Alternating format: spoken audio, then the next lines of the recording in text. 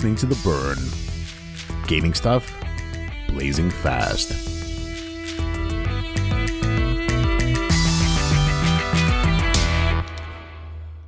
Welcome to a new episode of The Burn, a podcast about gaming done blazing fast. I'm Aviv Manoach. And I am Omer Kaplan. Hey, it's been a while. Yes, it has. How are you doing? I'm doing great. You know, the last time we recorded an episode, I think it was winter, and now it's spring. So this goes to show how long it has been.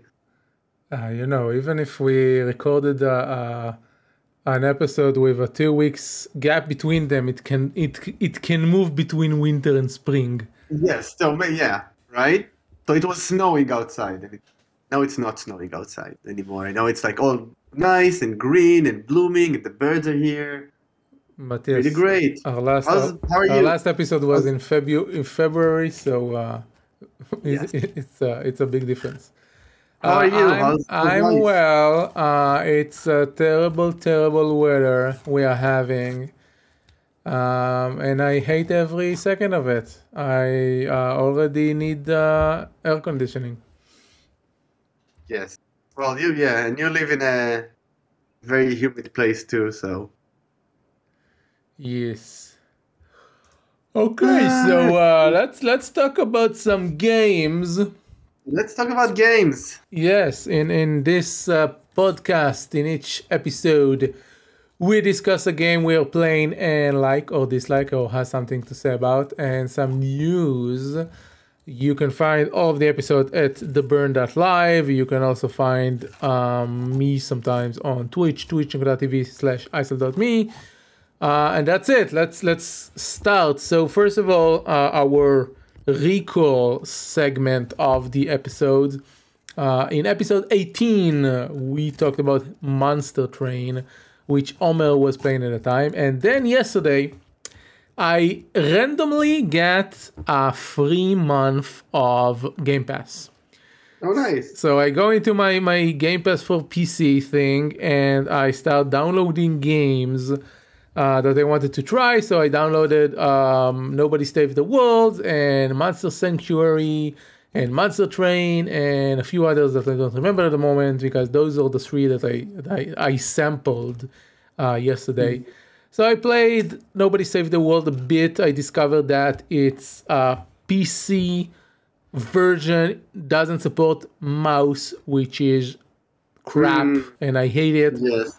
But I was on my work PC, which has Bluetooth, so I took my DualShock 4 controller and I paired it via Bluetooth, and I downloaded the DS4 app for Windows, and I could play it with the PlayStation controller. So okay, I played it for like half an hour. Fine.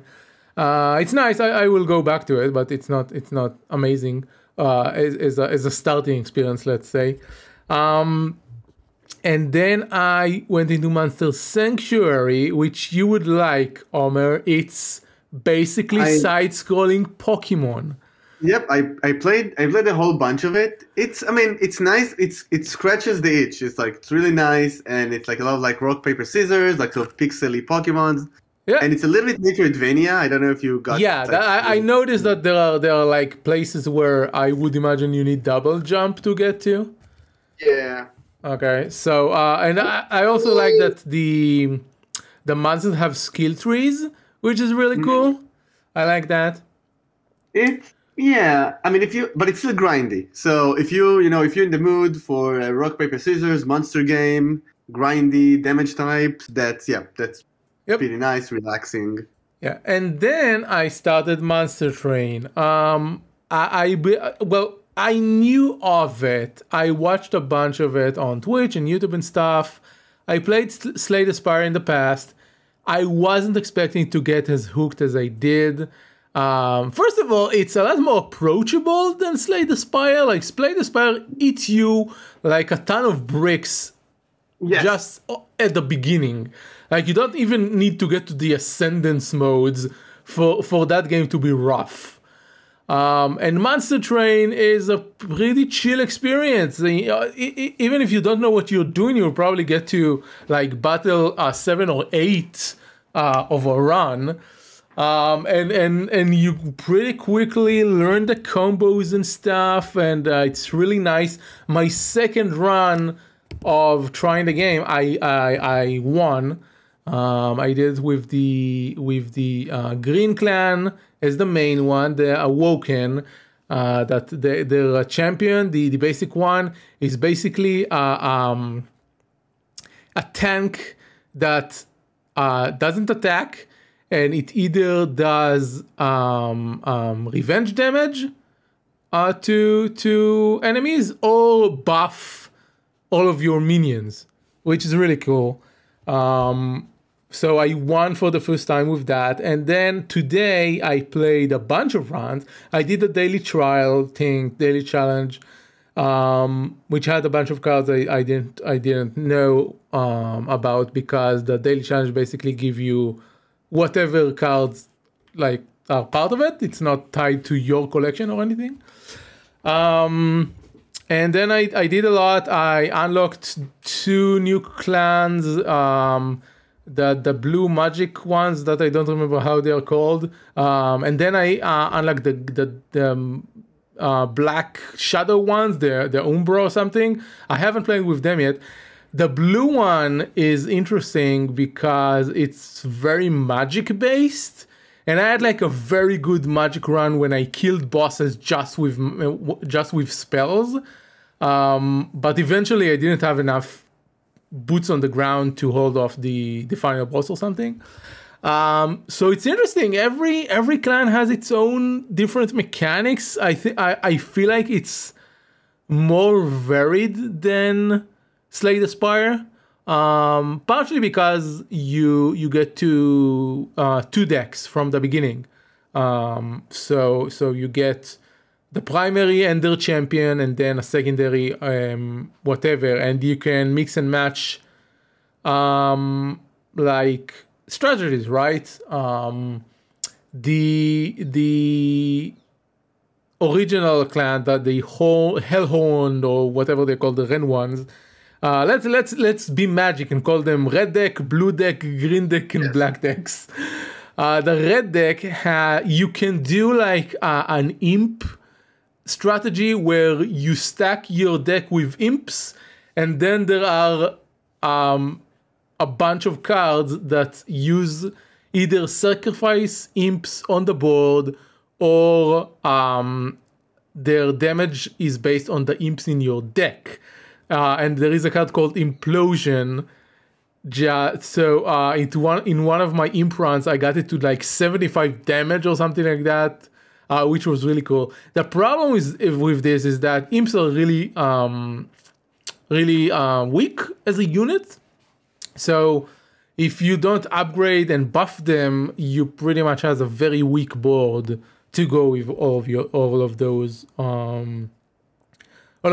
spell cards. So it's a give and take. Red deck also has a lot of rage stuff in it, which is nice. So yeah, I'm hooked. I love it. I don't know if I will win a lot. Like, I got to the point where after you win once, you start getting covenant levels or whatever, but that depends on you winning more, which I haven't succeeded in doing yet. But we talked about it a bit over on WhatsApp, and you said that you lost interest once you unlocked everything, basically. I think that's what will probably happen with me. I'm kind of playing it right now to unlock new things. And yeah, it's very fun. It's very fun. Yeah, it's nice. Yeah, I played for a long time, and then I lost interest where I unlocked everything, but also where I found. So I had like a couple of like decks I like to play. So I like the revenge damage one, which is kind of nice. There's also, I somehow got to a deck where you basically draw infinite amount of cards and you deal like. Oh, I did that as well. Yeah. And so you draw infinite amount of cards and you play infinite amount of imps. So like you just keep doing, like, you win solitary. Like at some point you just like do the combo over again. So I found like 2 or 3 decks I liked, and then once you play them, I don't know, 3 or 4 rounds, you're like, okay, well, maybe I'll just give this game a rest and I'll come back to it. But it's fun, it's approachable, it's you can just experiment with stuff and see how it works. And if you lose, it's like, you just hop on and do the Yeah, do the it again. runs are also short, unlike Slay the Spire. Slay the Spire has like what, 10 rooms per each one of its like stages, and between them there are bosses and stuff. This has 9 battles total, and that's it. And you get they have a very nice speed feature. So once after I like did 3-4 runs, I just bumped the speed to maximum, and I just played the game at max speed. Yeah, and that's what I do too. That's the fun way to play.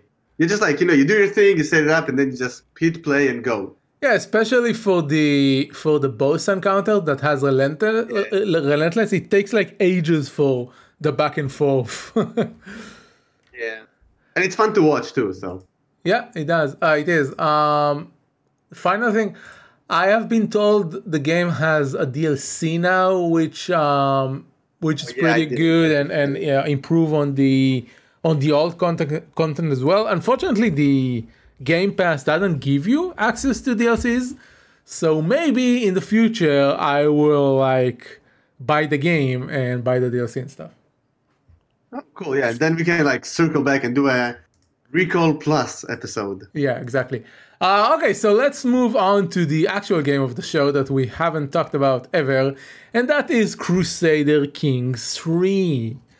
My story with Crusader Kings III is pretty much the same with Monster Train. I had Game Pass like a month ago, or even more at this point. So,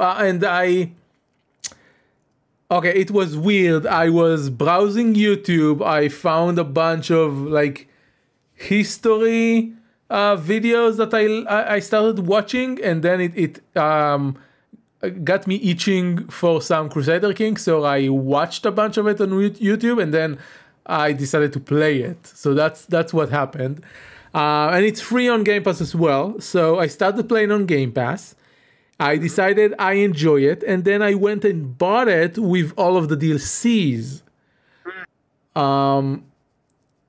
So that's what happened. Anyway, I don't think we talked about that on this podcast before, but I'm an avid Paradox strategy games player and watcher, experiencer, let's call it that.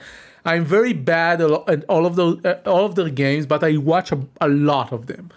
I played before Crusader Kings II and Stellaris and Heart of Iron and Rome a bit and stuff like that. I really enjoy like the history parts, the alternate history parts, all of how Paradox mechanics make you act like those rulers would be in real life just by how the mechanics are designed. Like they sort of you can see the best in Crusader Kings. You see this the least. It's the most open freeform alternate history thing, because unlike games like Heart of Iron and Europa Universalis and Rome, there are no missions or focuses that direct you toward an historical or alternative path. Crusader Kings 3, in so much that it is categorized as a role-playing game on Game Pass and Steam and stuff, because it is a strategy game, but you play as people, and all the mechanics in the game are tied to the specific person. Alliances and relationship and everything. Your piety, your prestige, those resources are all tied to your person and other people. So there is no national ideas or missions or stuff like that, like there are in previous not previous, but other series of the Paradox Grand Strategy. Crusader Kings III is the most approachable game Paradox ever created. It reduced a bit of the depth that Crusader Kings 2 had, but not a lot of it. It mostly make it a lot easier to understand what's happening in the game and what you need to do. I played Crusader Kings 2, and it's sometimes... I have a second thoughts on that, but it's fine. Okay, you'll have your say. Okay. My experience with Crusader Kings 2 is that I didn't know how to advance the technology. I barely knew how to build things and get money and stuff like that. And I feel like it's a lot clearer in Crusader Kings 3. Obviously, over time, it will get more complicated with DLCs and stuff.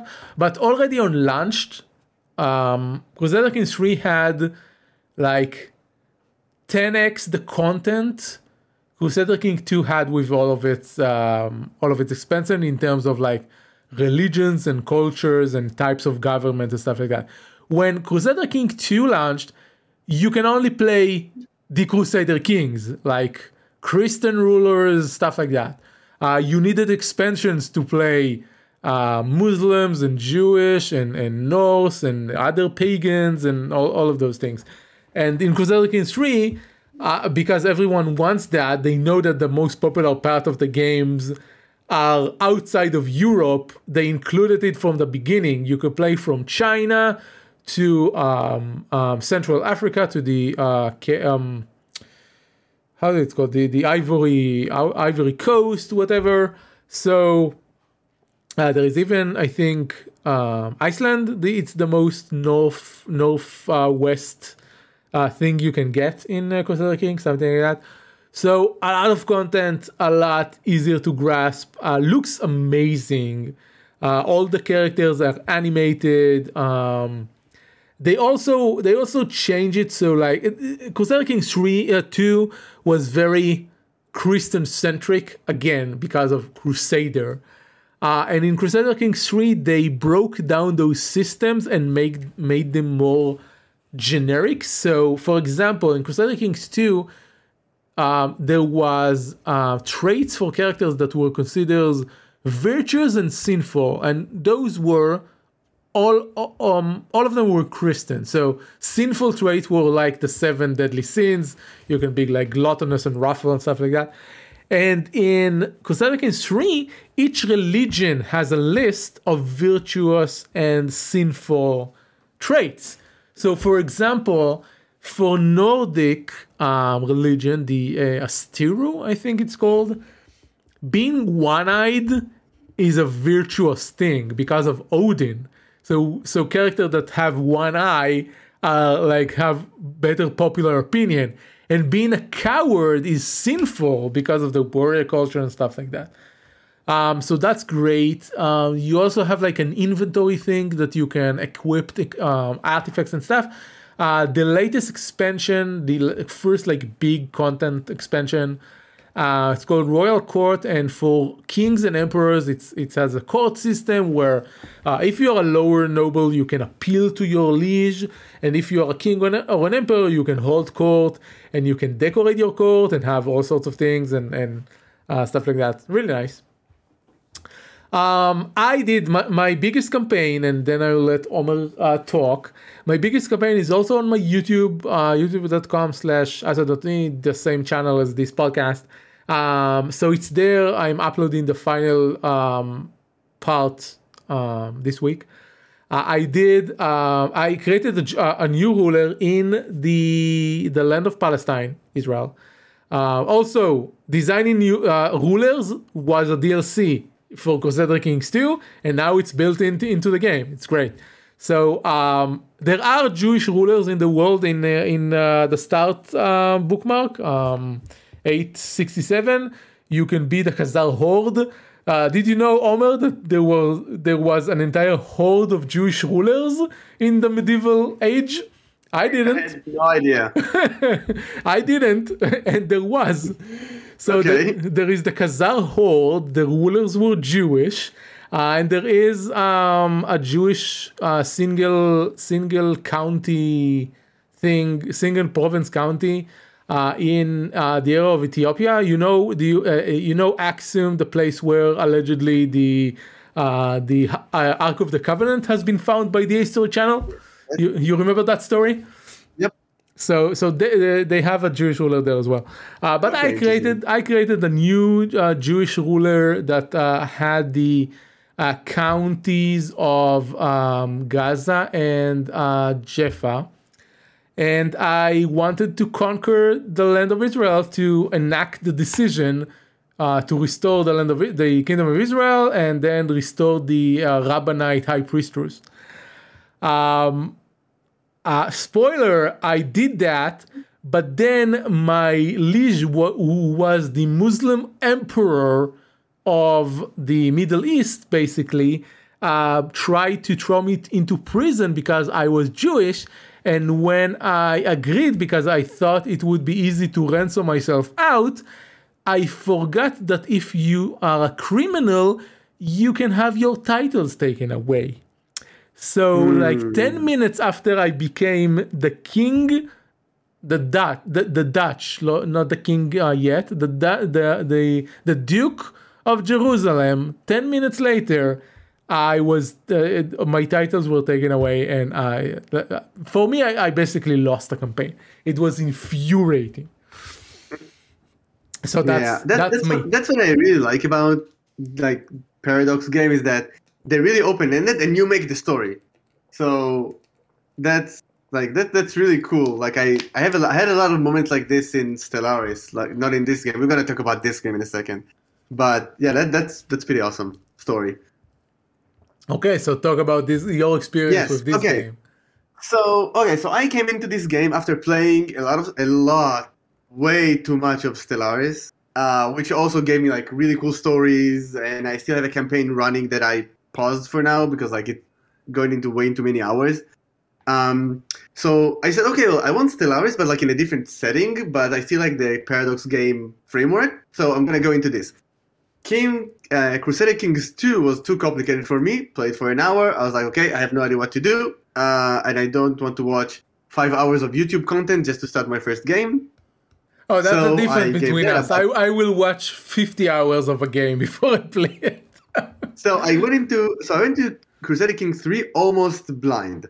And what you said about how accessible this game is like on point, because like I was able immediately to like go in. They even give you a very simple tutorial about like what is game. Like all the tooltips are very like straightforward. You can if you want to understand the concept or a mechanic of the game, they give you a very easy way to do it and in context, so you don't have to, unlike games like Civilization, go into like the encyclopedia, we read all of the things and then go back. Like they give it to you in context, which is good. I went into, so the easiest thing they said is that, okay, let's play in Ireland, and your first mission is to unite Ireland under one king because there is no king there, and get the title. So I said, okay, that sounds fine. So I went in, I did all the things. They don't give you like a campaign goal, but they do give you kind of like a to-do list of things that they recommend you doing, which was very helpful. So I did that. After a few hours, I united Ireland, and I was the king of Ireland. And then I'm sitting here, and I was like, okay, so I got all of Ireland, but like now what? I'm in an island. I can't go to war with anyone. That's one thing that like slightly annoys me, by the way, is that they almost like, okay, I don't want to say the only way because it's not true, but I guess like the most straightforward way to get land, and you can correct me if I'm wrong because that's kind of like my understanding or experience, is through war and conquest, which would make sense. Another way is to start like marrying other people and get into their families and like inherit titles and like do all these shenanigans.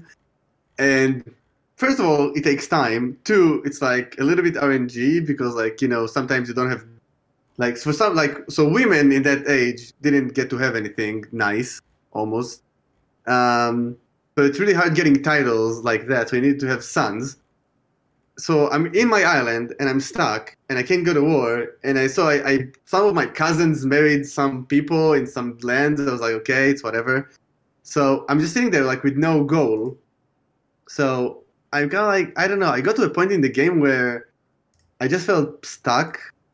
And like, I don't know, like, I just couldn't like, and maybe that's again, with like, that's an issue with the Paradox game where I couldn't bring myself to create the story I wanted to play. So I was just like sitting there, like in a campaign without a goal.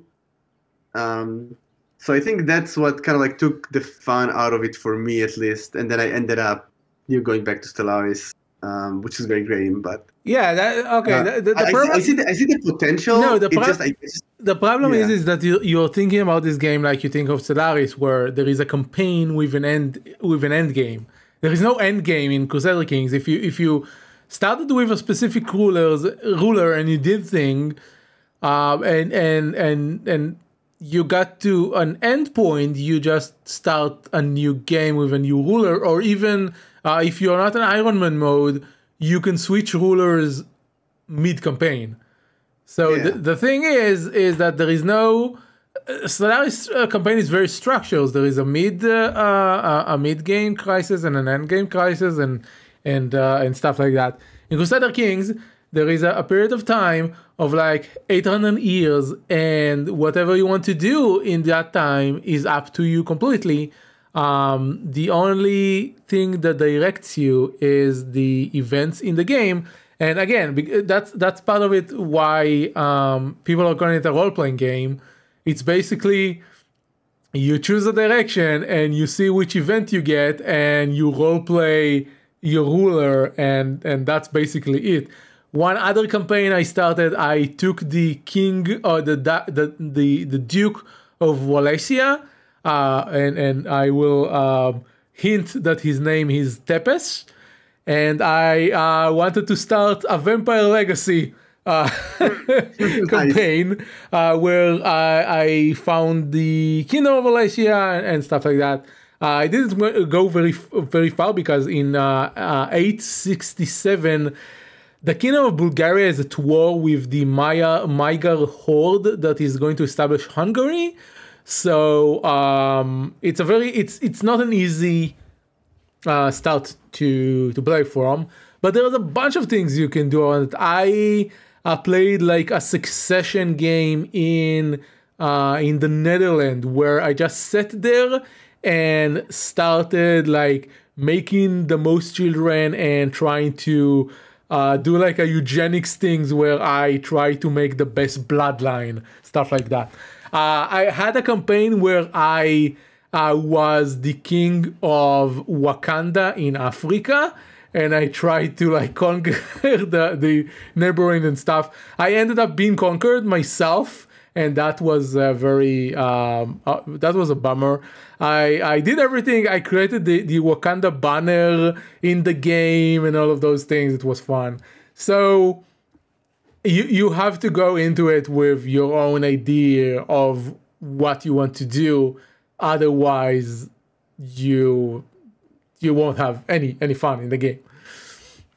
Yeah, and I think that was my kind of like major issue, because I was trying to, so they in the tutorial they give you a specific goal. They say, okay, your goal is to unite Ireland, and I did it. I did some things, like I enjoyed the random like scenarios and things that happened in the meanwhile. I threw a couple of people to jail and they didn't like me, so I didn't care. So it was nice.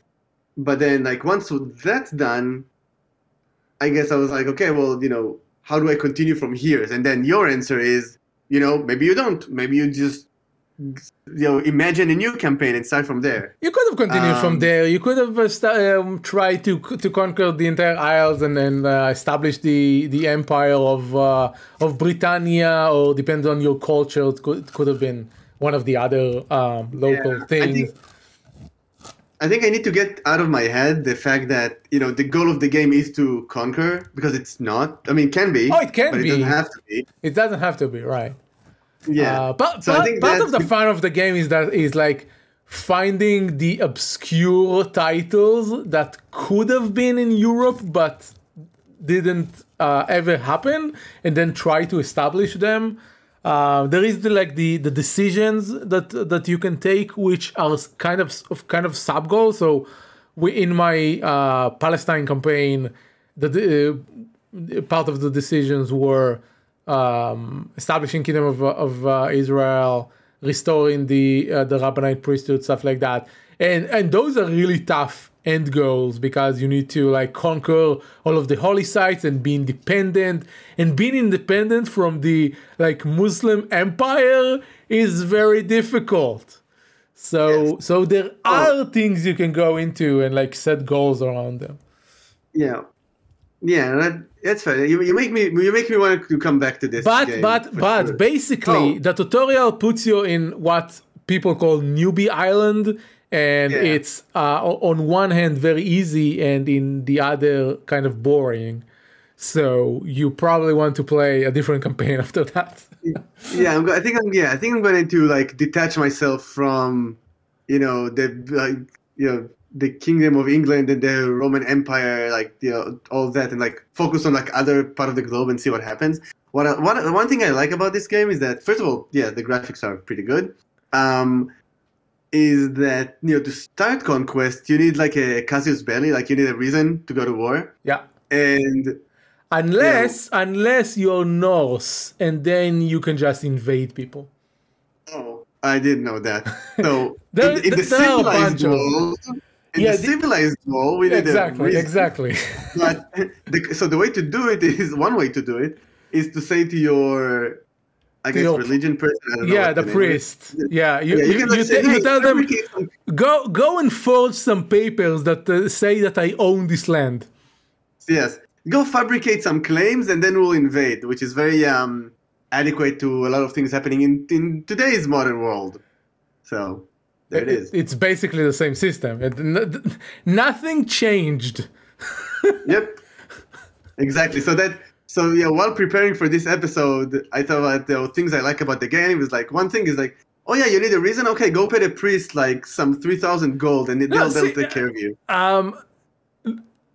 Russia's literal reason for the war right now is Ukraine used to be a part of us. We have a claim on it. They literally say it. I'm telling you, years of playing Paradox game prepared us for this moment. Exactly. People should have known that it was coming.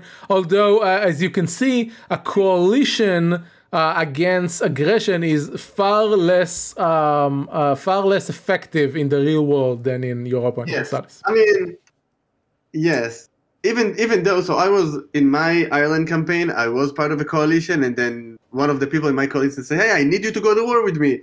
I was like, why would I leave my beautiful island to go to war with you? Because you lose prestige. So I lost prestige, and he was very disappointed. But then he was like so far away because I'm on a newbie island. Yeah. So I was like, okay, well, you're disappointed. What can you do? I'm here in my nice island. Yeah. But then somehow years later, I lost like in the economics game where I didn't have any gold.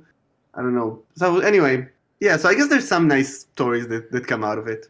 Yeah, but in Europa Universalis, there is an actual coalition system where if you are too aggressive, people will start bending against you.